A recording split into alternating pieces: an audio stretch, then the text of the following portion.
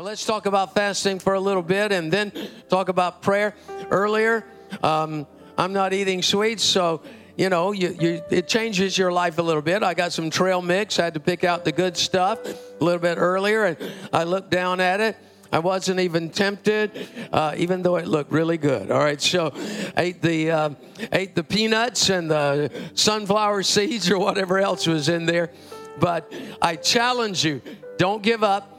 Don't get discouraged, and make sure that you follow through the whole 21 days. It's going to be incredible. Say amen. All right. And so let me give you one scripture on that. Matthew 4, 1 and 2. Then Jesus was led by the Spirit into the wilderness to be tempted by the devil. And when he had fasted 40 days, 40 nights, afterwards he was hungry. Now, believe it or not, what I want to focus on in that verse is this word, led. Say led. Led.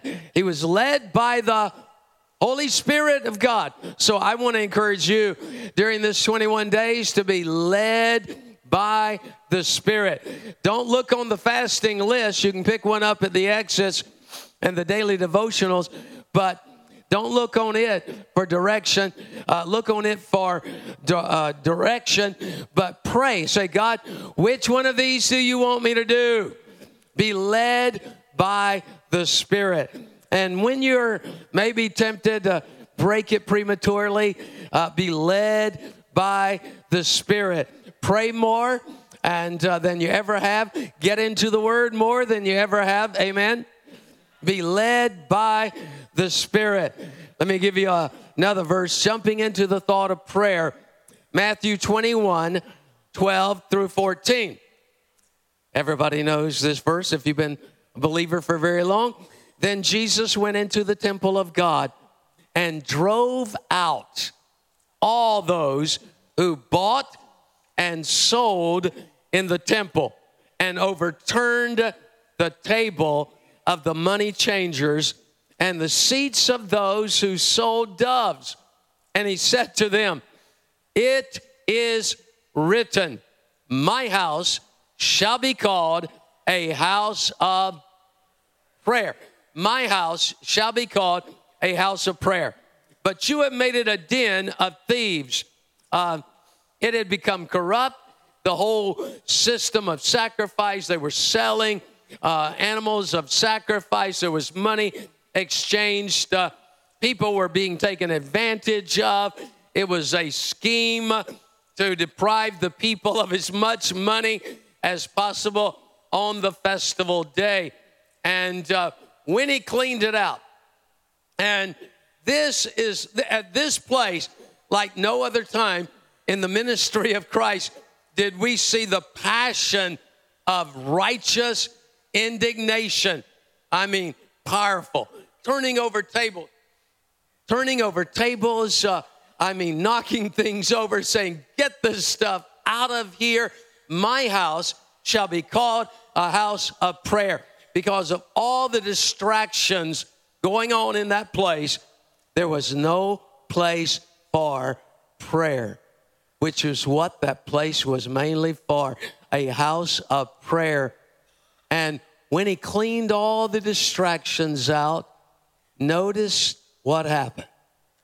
And in this place, may God do the same thing, because the Bible says then in the very next verse, don't know if I've ever connected the two, but then it says, then after he cleaned the place out of all that was going on in there, then the blind and the lame came to him in the temple, and he healed them.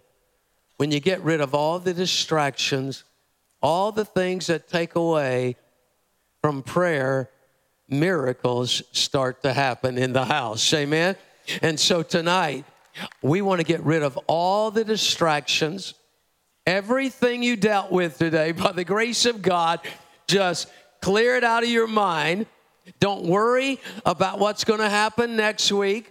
For those of you that have been getting clips of whatever else, preachers or otherwise, telling you to stock up on food, get all that stuff out of your mind. let me just tell you, peace be still. I just want to say that to some of you. Peace be still, all right? And if you go to the grocery store, only get what you usually get, all right? I'm just telling you. And don't dare steal all the toilet paper, all right? So just get a grip. God's in control, and everything's going to be okay by the grace of God. Amen? So get all the distractions out of your life, and when we do, and when we start to pray, miracles started happening. People started getting healed emotionally, physically, and blind eyes were open, and healings took place. And tonight in this place, wouldn't you want to see miracles take place in people's lives? I mean, in your own, yes, but even more so, we rejoice when others get healed and others get a miracle. And so let's believe God for this to be a house of prayer. And that last 25, 30 minutes of individual prayer, let's focus in.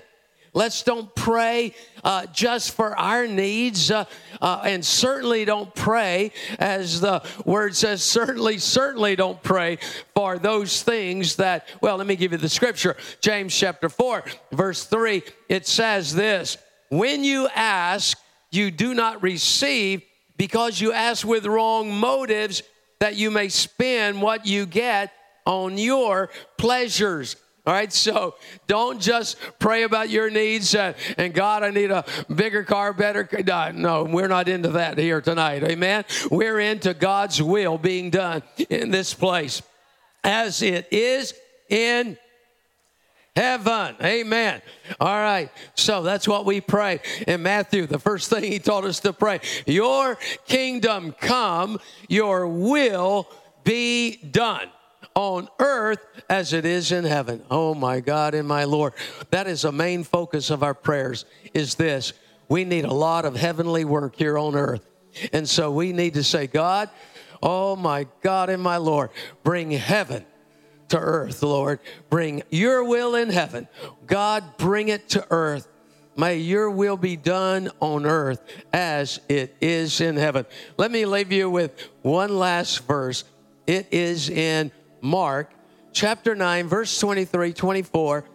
Jesus said to him, if you can believe, all things are possible. He said that on several occasions. All things are possible. All those things that you think right now, think about it. All those things you think right now are impossible, Jesus said all of those are possible. All things are possible. Years ago, growing up, my dad came to Christ, then he backslid. He had been called to preach when he was like 20 years old. Somebody in the church said something, done something, hurt him. He got offended. Don't get offended, people. He got offended, walked away. And so I got older and I saw all this, heard all this, and there came a place where I said out of my mouth as a young Christian, I said, Dad will never get saved. Why? Because I was basing it on my mental understanding of him, or thinking I knew him. But the day came. The day came when I was over at Goldenrod Road at the old church property, living in the little church house room in the back, and the phone rang, and I went to it. And my sister on the other end, crying, said, Carl, Dad got saved. And this time, oh yes, he stayed saved. He got into the Word. He started praying and would sit there reading the Word by the hours, literally. Anything is possible with God, folks. Even if your mouth has said otherwise, it doesn't contradict the Word of God. The Word of God says all things are possible with God. And Jesus said to him, if you believe. How many of you are going to believe for something, for somebody else, not just us, somebody else? You're going to believe all things are possible to him who believes. Maybe even while you pray tonight over something you've had a hard time believing, confess it with your mouth. Even as you pray, God, Lord, save my dad. Confess, Jesus, I thank you. He is going to be saved. I thank you, Lord God. I see him saved. Confess with your mouth to go along with your prayer. And immediately the father of the child cried out and said with tears. So many times we find ourselves right where this father was. We're maybe struggling a little bit. And he cried out with tears. He so wanted his child to be healed. And he was so emotionally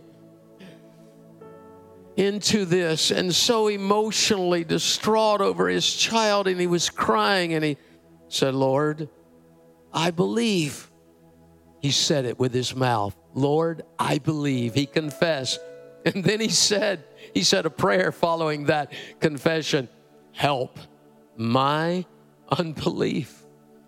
God, if there's not complete belief in there, God, help it. Help me to really believe. Let's go to the Lord in prayer. You know, two of the big challenges for people, Christians, is number one, believing what they are praying. And number two is simply praying. You have not because you ask not. So we got to believe and confess it.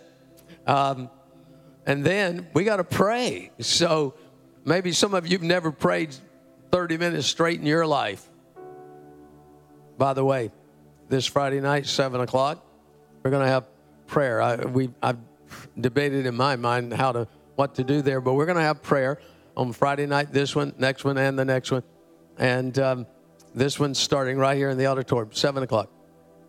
And I got 29 more seconds. Okay, so listen fast.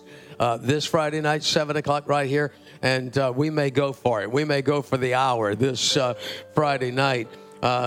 Cannot you pray 1 hour, Jesus said. Of course we can. Absolutely a positive. Everybody in this place could pray 1 hour, just like he said to the disciples, of course. Well, let's pray. Father, in the name of Jesus, we believe. We believe. We believe for miracles. We believe for this 21 days to be that launching pad, God, into this beautiful new year you've given us and into the days to come. Lord, we praise you and we honor you. God, help us all to say, okay, I'm in. I'm in. I'm in on this. I'm in on getting back to my first love. I'm in on returning to my first love. God, I'm in on reading your word. I'm in on praying. I'm in on this fast. I'm in. God, I'm in to what you want me to be into and being led by the Spirit. God, thank you for this time of prayer and worship.